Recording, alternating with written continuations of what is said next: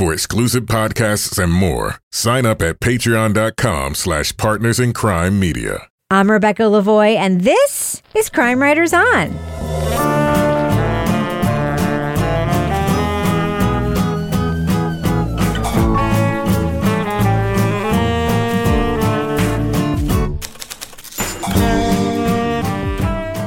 Crime Writers On is the original true crime review podcast that digs into true crime, pop culture, other podcasts.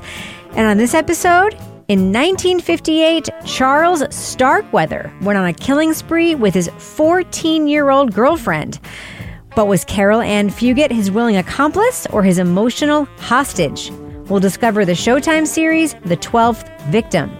Joining me to get that done and more is true crime author, TV journalist, and host of the Their Stories podcast, my husband and love of my life, Kevin Fugate. Hello, Kevin. What did you just call me? Sorry. Kevin Flynn. Hello, Kevin. That was hot, by the way. No, it was mean. Also with us is private investigator, certified pet detective, resident cat lady, and author of the Piper Green series of cozy mysteries, Lara Bricker. Hello, Lara. Hello, Rebecca. And finally, our resident Doubting Thomas, the author of the City trilogy of novels, host of the Strange Arrivals podcast, and our Patreon Deep Dive Book Club podcast host, Toby Ball. Hello, Toby. Hello, Rebecca. So, Kevin, this is Thursday's program. Yes. What's happening on Monday's podcast? Coming up on Monday, we're going to be talking about the trending Netflix series. It's called The Diplomat, starring Kerry Russell. So we have kind of a big topic to talk about tonight with the 12th victim. Should we just get into it? Why not? All right, let's just do it. Let's drop the chit chat and drop that first clip right now. There was a certain you can't make it up fictional quality to it. It's the nice teenagers who are trying to help out, who get raped and killed by the bad teenagers. In 1958, the nation was horrified by a random murder spree across the Midwest by teenager Charles Starkweather and his girlfriend Carol Ann Fugate. Authorities said Starkweather was responsible for 11 deaths, including those of Fugate's parents and sister, but they didn't believe the 14-year-old's claims that she was an unwitting accomplice. Her expression is still stone cold, and she looks angry. But in that photo, she looks like a teenager. When he shifted blames for the crimes on Carol, she said she was the last of Starkweather's victims. She received little sympathy from the courts or the public.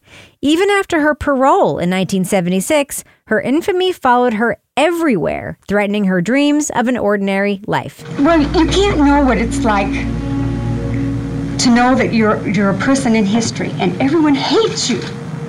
They hate you. And knowing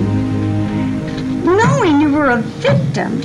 The Showtime series, The 12th Victim, re-examines Carol Ann Fugate's actions and the criminal trial that made her the youngest woman convicted for first-degree murder. It also discusses the murder's influence on movies, music, and pop culture. Spoiler alert, we are going to be talking about plot points from The 12th Victim, so if you want to remain spoiler-free, go to the estimated time code in our show notes for our thumbs up or thumbs down reviews. So, Laura, you feel like this show is a portrait of how far our understanding of victims versus accomplices has come. Like, that is kind of the whole point, right? Yeah. And I think so obviously we've got, and Carol, and I keep calling her different names because it's such an unusual spelling. We just got to get that out of the way. Caril. It's very literal. Yeah. And so we're watching this at the time and we're seeing like old reports and we're hearing people talk about at the time how, Carol is, along for the journey with Charles, her boyfriend and everything. Well, she's 14. Okay. He's 19.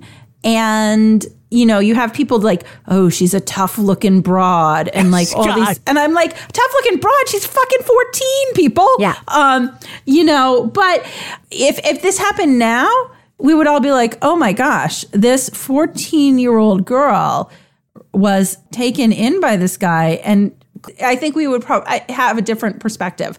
But I'm not sure about that. Maybe not, though. I mean, that's the thing. I am not really totally sure what her role was at this point. But I think what we see at this time is this, examination of society at this time. You have film coverage of this that shows these two young people, and you have remarks of authorities and, people in the public at that time, basically projecting that she's an accomplice. And I think there is no question that there was another explanation. And I think that's where I'm coming from. There was no other explanation given at the time. We're like, yeah, Bonnie and Clyde, here they come, the original Bonnie and Clyde. And I came away with sympathy for her. Although, it's like I've said in things like Making a Murderer, I'm not sure that Stephen Avery didn't do it.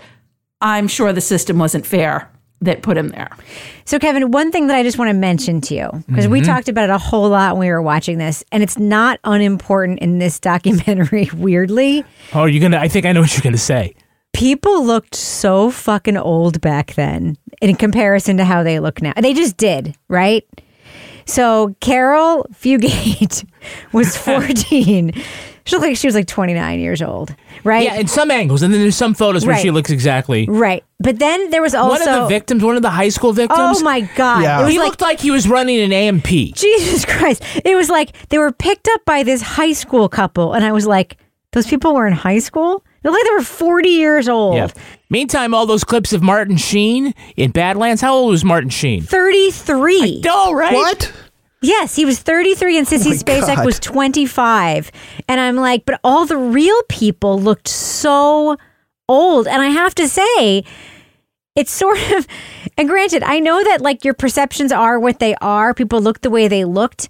But in my mind, I was like, you kind of, in some ways, are like, she was 14, but I could imagine being a person in America and having a child who actually looked 14 and then seeing the way that these people, they said that they styled her for court and stuff and she looked different, but like everybody looked old as fuck in this. Like Starkweather looked like he was 55 years old by the time he was arrested. He was 19. And I'm sorry, that's not unimportant because granted, people back then did look old. That being said, we were just talking about, Kevin, that Carol might have been treated differently today. What are your thoughts? I think yes and no. I think that part of the justice system is set up more to find a way to handle a juvenile defendant. We've written books about this. Yeah. Yeah, but I also will say that, like, if this were the case today and it would get an awful lot of media attention, maybe the equivalent of a 1958 media attention when you had, like, 3 television networks, it might get the same kind of Nancy Grace treatment. And then the prosecutors would feel pressure to charge her as an adult. And she was tried as an adult anyway. So I feel like in some ways, it changed. I think definitely our perception of a 14-year-old defendant is different. Outlaw Charles Starkweather and his girlfriend, Carol Fugate, are both in custody, riding separately in a convoy of cars bound for Lincoln. Sheriff Merle Carnop will ensure Starkweather cannot escape justice, while Sheriff Carnop's wife, Gertrude, will escort Fugate. I think it kind of comes down to the system and our society basically thinks, well, if you're guilty, you're guilty. And that ends up being part of her issue going forward as she's looking for some kind of redemption or eventually her pardon, the ability to say, look, I've paid my debt to society, or at the very least, hey, you're wrong about what I actually did. Right. That's, I think the provocative thesis here is that she was an emotional hostage to Starkweather as he was going around killing people, and everybody thought, well, because she didn't run away when she had the chance, she must have been on. She did run away when she had the chance. Right, but they're like, oh, but all those times before, weeks before. She had a note in her pocket that said, if law enforcement finds this, help me. Yes. And I will say, that woman in the diner who says, I sold her the hamburgers and then she was staring at me the whole time. You can interpret that as she's a stone cold killer, or you can interpret that as she was saying, look at me. I agree with you. No, right? I know that. But I'm saying what's so wild to me about this is I was like, and they're like, it would be different today. I'm like, we literally wrote 2 books about young, like teenagers. Yeah. Who were like pulled in by older men into murder situations in which they were like definitely less culpable than the older men, right? Yeah. And then were treated like like as if they were the ones who did the murder because they were there. And so like I just don't think it would be different today. Yeah, just to wrap up that thought, in recent times, even locally here, we've seen cases where like the girlfriend is going along or she's even instigating the boyfriend's murder, like of her parents. Like that's the thing like people couldn't figure out about Fugate and Starkweather. She had been in on when he killed the parents or, all that other stuff. But like in these cases that we talk about now, usually it's a personal cause murder, like the parent is standing in the way of their relationship or something like that. It's not usually a killing spree. Yeah. Right? So it is different, but I think a lot of people still it ends up creating this trope of, okay, two crazy violent lovers gonna get in a car and go wreak havoc. It's also a weird detail at the beginning where he had a very low IQ, like he was very disturbed, like it was really. So Toby, your notes surprise me because you say the show makes a case that Carol isn't guilty, but you're not convinced. That's basically what all of your notes say. So just what do you think here? Just thoughts. Well, so the way it's set up is it's 4 parts. The first part is just pretty much retelling what happened. And then the next 3 parts are all trying to make the case that she is more or less innocent. I don't think anything they actually present really convinces me of that. Like it may be true. And in some ways I hope it's true. But the stuff that they use to try and convince people or try and use as evidence, it's not the in same, my mind, is all just pretty much BS. And it's mostly people like wanting it to be true and then trying to find things that can try and convince other people. So, for instance, like the evidence that they present is regression hypnosis. Bullshit. I agree. Not a thing. All right. Body language analysis from a guy who's a lip reader. Okay. Oh, yeah. Not a thing. What the fuck? Lie detector testing, not really a thing. Like maybe a little bit more than those other 2, but still not admissible. Regarding Starkweather's crime spree, did you believe your family would be killed if you didn't accompany him? Yes. This test is over. Remain still for 10 seconds, please. As far as I'm concerned, and I don't think they present any other like quote unquote evidence. And so none of that to me makes any kind of convincing case. That's you. And I think it's tough because I don't think there's like real forensic evidence that they can go to at this point, or they can go back and find witnesses to talk to again who are going to have any kind of reliable memory about what happened. So you're kind of left with this kind of stuff, but none of that like moves the needle even a slight amount. And then the reasons that they use, like why was she convicted? Again, I just think are just totally wrong-headed. They say at one point that somebody says, we don't like to have these like this much amount of damage done by one person. We want to have it spread out among. It's like, no, like that's our nation is obsessed with serial killers, right? If it was one person, like people would be fine with that. Radio host gets a bunch of calls during his call-in show, and they're all like really feel they're in her. You changed my life. Yeah, and he's like, well, that's what witness. I can't remember if it's witnesses or evidence, but whatever he said it wasn't that. He just hears some people like sticking up for her. He's like, oh yeah, well, maybe she is innocent. I'll counter you on one thing. The nation was not obsessed by serial killers when this crime happened. It was before that. But the nation was obsessed with the idea of women being bad always, which is, I think, why she was convicted. I do think people liked the idea of this young man being ensorcelled by this like vixen young woman because the first victims were her family, right? So I think that there was something sort of like really intriguing about that part of the story. Yeah, victims 2, 3, and 4. Right. Well, yes, but that gas station, you know what I mean? There's something about like, I got him to kill my family and then we went on a spree together. So something like believable about the fact that like, do this for me and then I'll go with you on the road and kill a bunch of people. What for me, like the most compelling stuff for me that points to her, which by the way, and I agree with you, Toby, I think she was a victim because I think there's a lot of evidence that points to it, but I don't think documentary does a good job pointing to. He sexually assaulted like some of these victims, right? Like he went down into that thing and raped the body. Yeah. He even said she was in the car and didn't participate in that. Like he didn't put her at the scene of some of those murders, right? She's fucking 14 years old. Yeah. To Toby's point that the only possible way of finding exculpatory evidence would have been if Starkweather said that. And instead he kind of like throws her under the bus. He said, and I can't remember if this actually came up in the documentary or not, but, he, put himself behind the trigger for 9 of the 11 deaths and said that she had the shotgun for those 2 teenagers. But, I mean, there's no evidence of that, and it's just... but other than that, you're right. Hypnosis isn't going to do it. Again, though, Kurt Anderson, or one of the experts, says he had an IQ of 70-something? So he was also vulnerable to interrogation, too.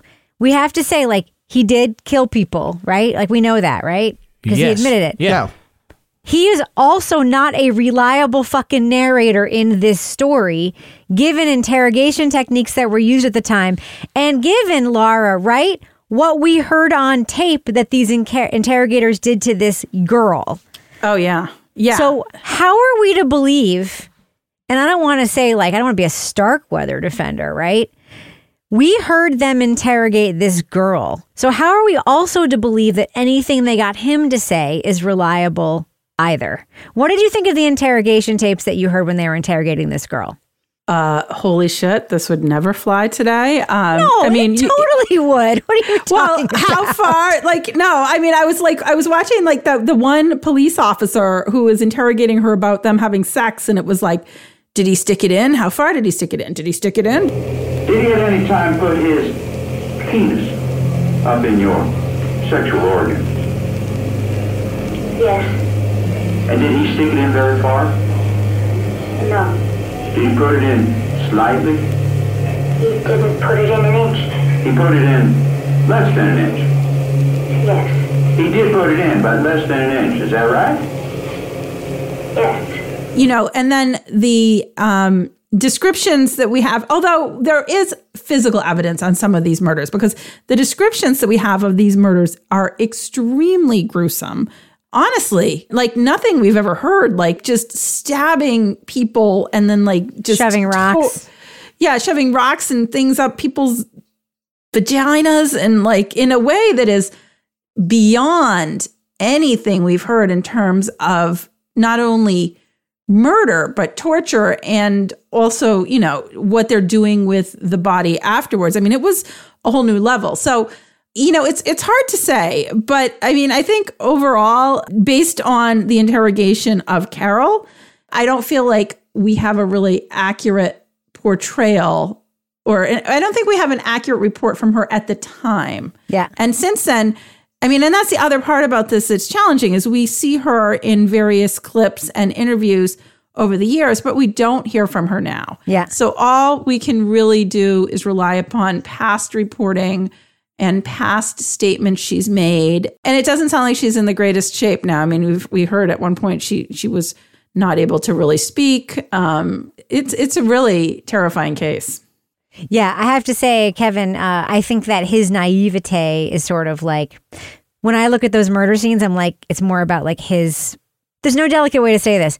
His lack of sophistication as a criminal. Starkweather. Yes, in many, many ways. I mean, that's what I just kept thinking about. It was like, this is not like a sophisticated killer. So, Kevin, there's no graceful way to do this again. Why don't we just do the business section real quick? I've decided to give grace up. Well, sometimes we can do it, sometimes we can't.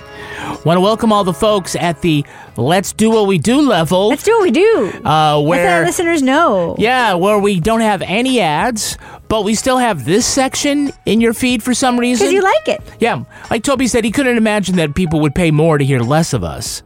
We're going to charge them a whole lot of money to hear none of us, too. We could have that level. But that's what we've got going on Patreon. A couple other things there. If you join us at the leading off level, you get things like the Crime Writers on After Show. You're going to get Married with Podcast. On the latest Married with Podcast, Rebecca and I take a question from a parent who wants to know when to stop letting their young children bathe together. What's that face for? When they're 19 and when 21. They're in middle school. When they're 14 and they look like a tough broad. When they can describe all sorts of murders that they've participated in. That's when. You also, at the Bricker scale level, get the latest episode of Leave It to Bricker. And Toby Ball is preparing for his next Deep Dive Book Club podcast. The book is Motor Spirit. It is about the Zodiac murders, and that live taping is going to be May 10th. Toby will be welcoming Rebecca Lavoie, Janet Varney, and Jillian Pensavalle, an all-star cast. Also want to let you know that over on These Are the Stories, we've got a new episode dropped yesterday. It's on the classic Law & Order episode, Double Down. Yeah. Actually, this is an episode that won an Edgar Award for Best Television Mystery Series, and the writer of that was someone we had on the program, Ed Zuckerman. Yes. This is one in which McCoy and Curtis try to make a deal with a cop killer to find a kidnapped man before he dies, and then when they make the deal, they find out the guy's dead already, so they want to go after him, and, you know, it's all kind of crazy stuff, and we get to go to Jack McCoy's apartment and see he's got a grandfather clock. And our guest was Tucker Carlson. No, it was Brady Carlson. Oh, that's right. Also let you know that's Thursday, and so that's when the Crime Writers On newsletter comes out. If you haven't signed up already, go to crimewriterson.com, put your email address in there. Every week you'll get the latest newsletter, which has things like Crime Writers On behind the scenes, new merch, summaries of our reviews, tweet of the week, cat of the week, and we also list our Patreon patron saints. Nice. Do we list our Patreon patron devils? I think I just try to hand that off to you really smooth, so you could. I was setting you up. Sorry, Kevin. Do for the the hand gesture spike. again. Okay, ready? This is how it goes. We also have the Patreon patron saints. I'm going to pick it up this time, and thus ends the business section. No, we didn't talk about who they are. Oh, who are the saints, Kevin? God damn it! Who are those saints? Who are they? Our Patreon patron saints are Jessica McNeff and Lindsay Rust. Oh, Jessica. Bless you. Bless you guys, Jessica and Lindsay. Bless you for supporting us. Bless you to those who don't. Bless you to everyone who muscles their way through the business section. Apparently you like it, but we're going to close it out right now. After that, somebody just said, I should have asked for the one with no business section. Listen, there's always that FF through the 15 seconds button they can use. Don't I'm tell going to go them. ahead and fade that music out right now.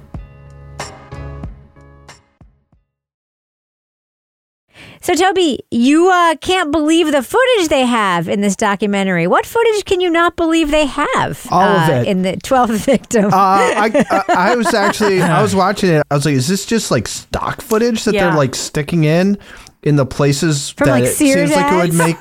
make sense? But then you like, it's just way too specific for it to be just pulling like random stuff that seems like it would make sense. And I think they do talk about how it's sort of the earliest or one of the early times when people had, cameras that they could bring around to places and shoot stuff on scene. And this is the first sort of big murder case that was used in. So, the footage is quite unbelievable, actually. I thought that was, probably the best part of the whole thing was how rich the visual aspects of things were. They also had some great drone footage of some of the territory that they were covering, which kind of gives you a sense of how, sort of stark and bleak, at least Nebraska through that camera, that part of Nebraska can be. Yeah. Well, it's like the winter and all this stuff. Yeah. So anyway, I thought that was the best part. I thought the first episode was pretty good. It's just the rest of it, just to my eye, completely fell apart. So, Laura, what about this woman whose grandparents were murdered? Because those murders were brutal, right? And she has decided to take it on as like sort of her personal cause. Mm-hmm. She's sort of taken on Carol's innocence, right? She's taken on like Carol was a victim. It wasn't her fault. Mm-hmm. And her parents, like her dad, who was the child as murder victims, like, is not super comfortable with this. And there's this very uncomfortable scene where she goes and talks to them and is like, listen, I'm doing this. And they're like, yeah, we know. Yeah. She also wrote a novel about this, by the way. Yes. And she also testified at the hearing to get her, completely pardoned. Yeah, no, I think, that whole side of this, again, so like I said, I'm still kind of on the fence as to what I think actually happened. But I thought that was one of the more powerful parts. I mean, there was two scenes in this that were really powerful, that's aside from the old stuff. And this scene where that woman, the granddaughter, goes to see Carol and sits down next to her, and Carol's not really able to speak or whatever. She's older, she's having some issues, but she tells her, like, I believe you. That was very powerful. And that was very powerful footage to see. And I think at that part in the documentary, I was leaning towards, I felt like Carol was probably a victim in this. And especially, following the footage of her as a nanny and this family that takes her in. And there was this old clip of her coming in for her birthday, and they surprised her. And yeah, we're being led to believe that by this video clip. But I'm like, there's just no way that this person that's coming in could be as cold-blooded as we were led to believe back when the murders happened. Monday, July 30th, and we're secretly planning Carol's birthday party. Here she comes. Surprise! Happy birthday to you! Happy birthday to you! I liked that we saw at least some people in this documentary that believed Carol, to show the other side of this. Regardless of where you land on what happened, you've got some people that are like, yeah, we're not so sure we believe the mainstream narrative that was put forward at the time. Do you know what I liked that's refreshing? What? To see a prison situation that isn't fucking terrible, right? So this is one weird case where you have this woman who comes in to run the prison, who, by the way, looks like a goddamn model at the time she's running the prison. It's I don't know where she came from, but she looks like she stepped out of a Sears catalog and is running this prison. And she's she institutes all these programs where all the inmates are just going swimming at the community pool and shit. Yeah. And it's people are seeing Carol and they're like, oh! And it's yeah, this, and it's granted, it's obviously very privileged. It's Nebraska. It's not the way prisons normally are in communities that are most affected by incarceration, but have a house coat and these crazy cat eye glasses and do actual programming. It is just nice in one story to see actual inmates with programs, especially women, because women never get that in incarceration. Anyway, I just wanted to throw that in there. It reminds me of the podcast we listened to. Have you seen this guy or have you seen this man, where the guy had been in prison for murder and they would go hey, we all get to go to the mall for Christmas. Oh my God. Yes. And then he'd say, it's hey. Maybe you shouldn't take a bunch of people to the mall for Christmas and then wonder where they went. So, Kevin, what about the pop culture aspects of this? Because that was a huge theme throughout this series. All the movies and TV shows that have been made that have been inspired by this story. Yeah, I really thought that was the most interesting part of this series for me was, the media pop culture analysis of these particular murders and then sort of how they manifest themselves as inspiration for art. So many of the movies that we've seen from, Natural Born Killers is sort of this absurdist, cartoonish, version of it, but things like Badlands and I don't forget what the Nicolas Cage movie was. True Romance, is that what it was? Yeah, I think so. Yeah. All these things. The Sadist. The Sadist. Heathers. They didn't talk about Heathers, but that's one too that also fits in this category. Yeah, I think that sort of many of the things that the authors of the books and the writers of the screenplays that they find fascinating as themes for their work are the sort of the same things that police and prosecutors found fascinating in the real-life case in 1959, which was fascination with taboo sex, fascination with violence, the shock of angelic homicide. How could these beautiful young people do this horrible thing? And the need for society to sort of restore its credibility through justice.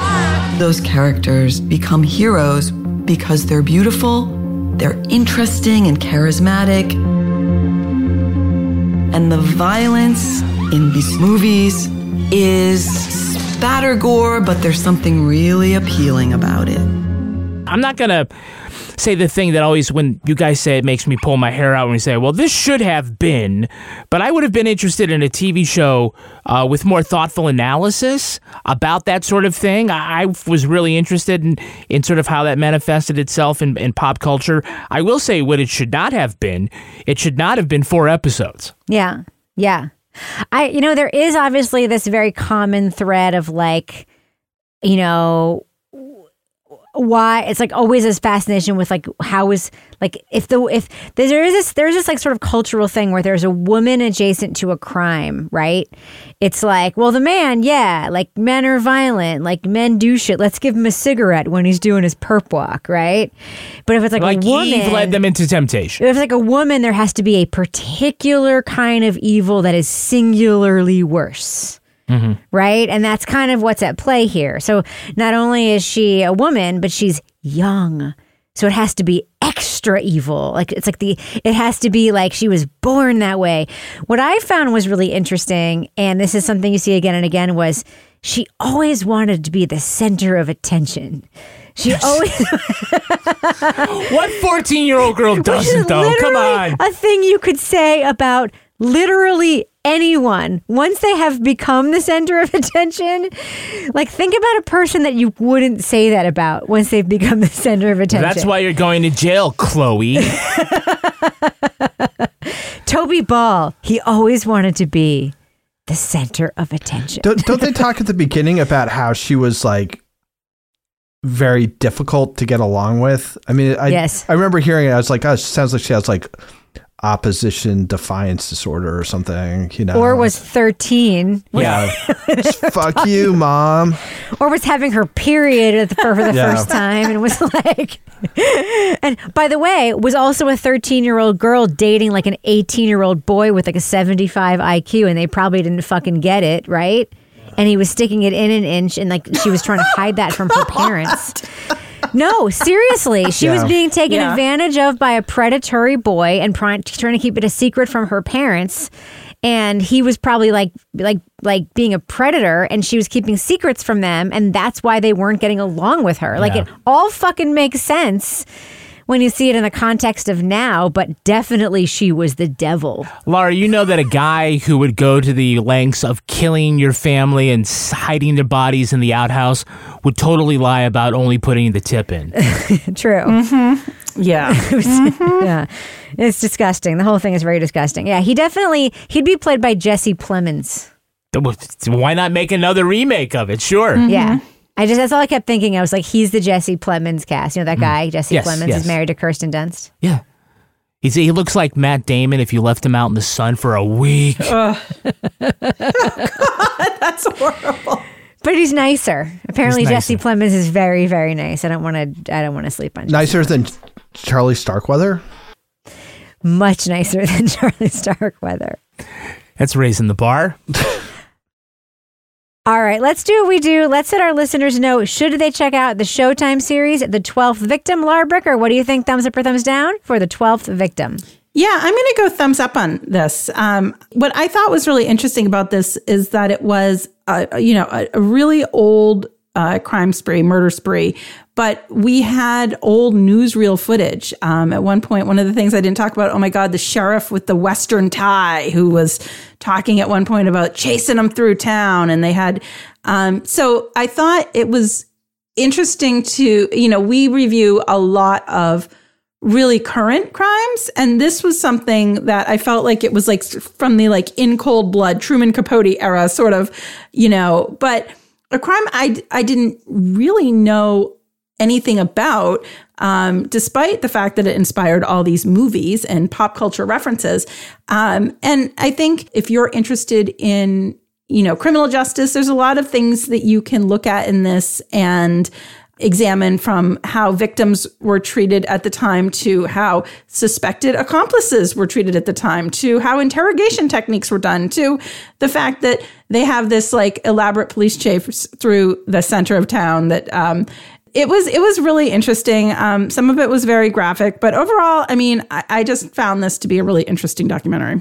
What do you think, Toby Ball? Thumbs up or thumbs down for The 12th Victim? I hate to go off program for a second, but the one thing we didn't mention, which isn't really a spoiler, is who was that crazy priest who was like moralizing every once in a while? Oh, yeah. That guy was weird. He was a famous, I don't want to say televangelist, but a famous television personality from that era.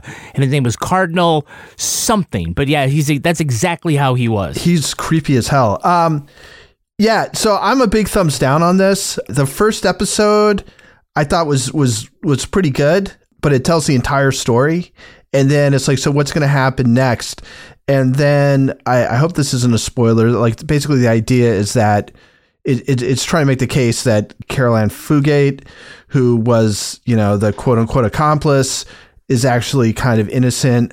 I thought the things that they brought in to try and make this case were just absolutely unconvincing, and in many cases unconvincing in a way which people who are involved in true crime should know better than to try and convince people of it, because it's just BS. So I was really like, if I was going to tell somebody what to do, I'd say if you're interested in the case, watch the first episode, which I think is a pretty effective job of telling all the details of the case, and then just stop, because I thought the rest of it was quite honestly just kind of a waste of time. I don't really think they make the case. I think she may have been a victim, but not for any reasons that they put forward. So it's a big thumbs down from me. Kevin Flynn. I'm going thumbs down. Just basically, I'm going to say that I just felt like I had to get through it. And that's sort of my gut telling me, like, this isn't really interesting. It's a provocative thesis, and it's probably correct. She probably was not an active participant in the murder. She probably was taken along by Charles Starkweather. Not a spoiler to say that's what what they're arguing here. But in the end, it just felt like they didn't make a very strong case other than sort of circumstantial. The evidence that they gave was almost kind of silly. The source material is a book which just basically makes this argument. And that way, I just thought, like, there's just a lot of times our perceptions of people who've been vilified over time will change. People like Monica Lewinsky or Lorena Bobbitt. And could it be Carol Ann Fugate? Well, I just feel like this is just so far in the past that it's not going to create any sort of critical mass of passion or public interest to make that happen. So anyway, that's my way of saying that I'm thumbs down. Yeah, I'm thumbs down too, and it pains me only because this could have been fucking great. As Toby pointed out, some of the footage that they have is so good. And like, I imagine a version of this that was like totally like noir and cool, and like did a really good analysis of the case, and like wove in some of the pop culture stuff in like a really creative way. What's that weird thing we watched, Kevin, that used the film of the crime to sort of tell the story of where they made the movie of the thing, and they had the actors who were in the movie talking about. Oh yeah, it was the John Bonet one where they was casting John Bonet. No, it wasn't that. Toby knows what I'm talking about. Captive audience. Yeah. And I'm not saying just like that, but I think there is a creative way this could have been put together, like along those lines, because there's so much archival footage here. Or like that thing with the hostage situation in Germany where they used all the archival footage. I guess what I'm trying to say is, there's like other ways this could have been done, that this could have been like a freaking fantastic true crime documentary. It wasn't that.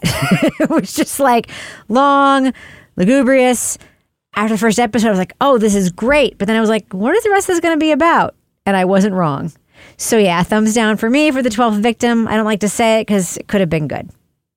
All right, that's going to do it for us. But before we go, Lara Bricker, do we have a cat of the week this week?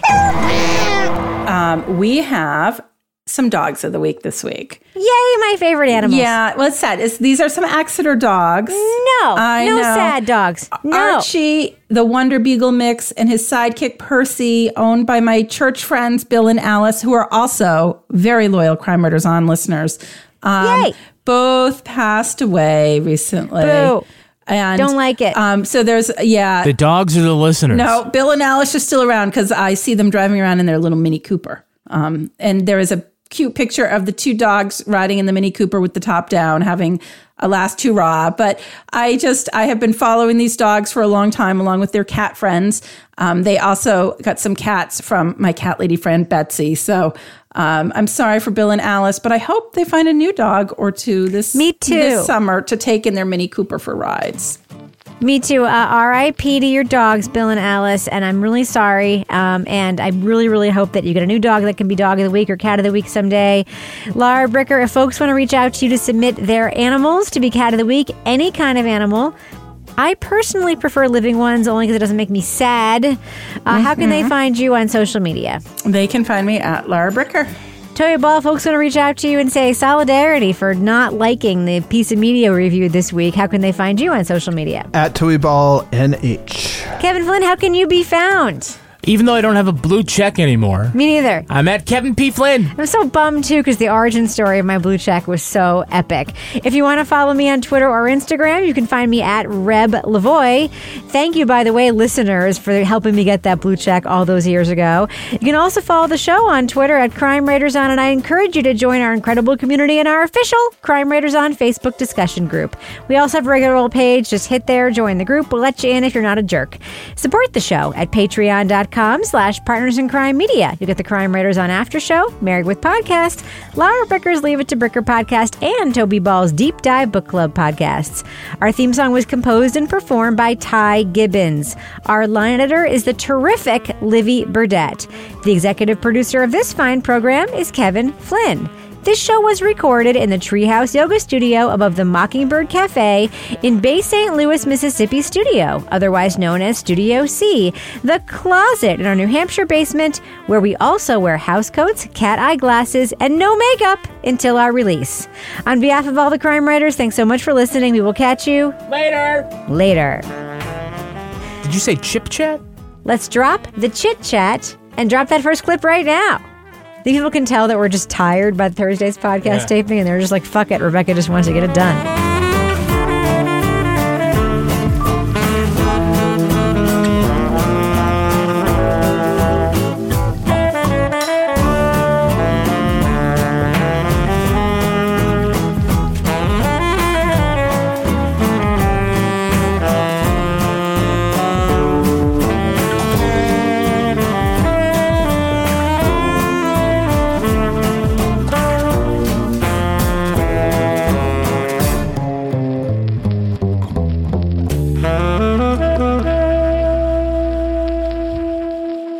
Partners in Crime Media.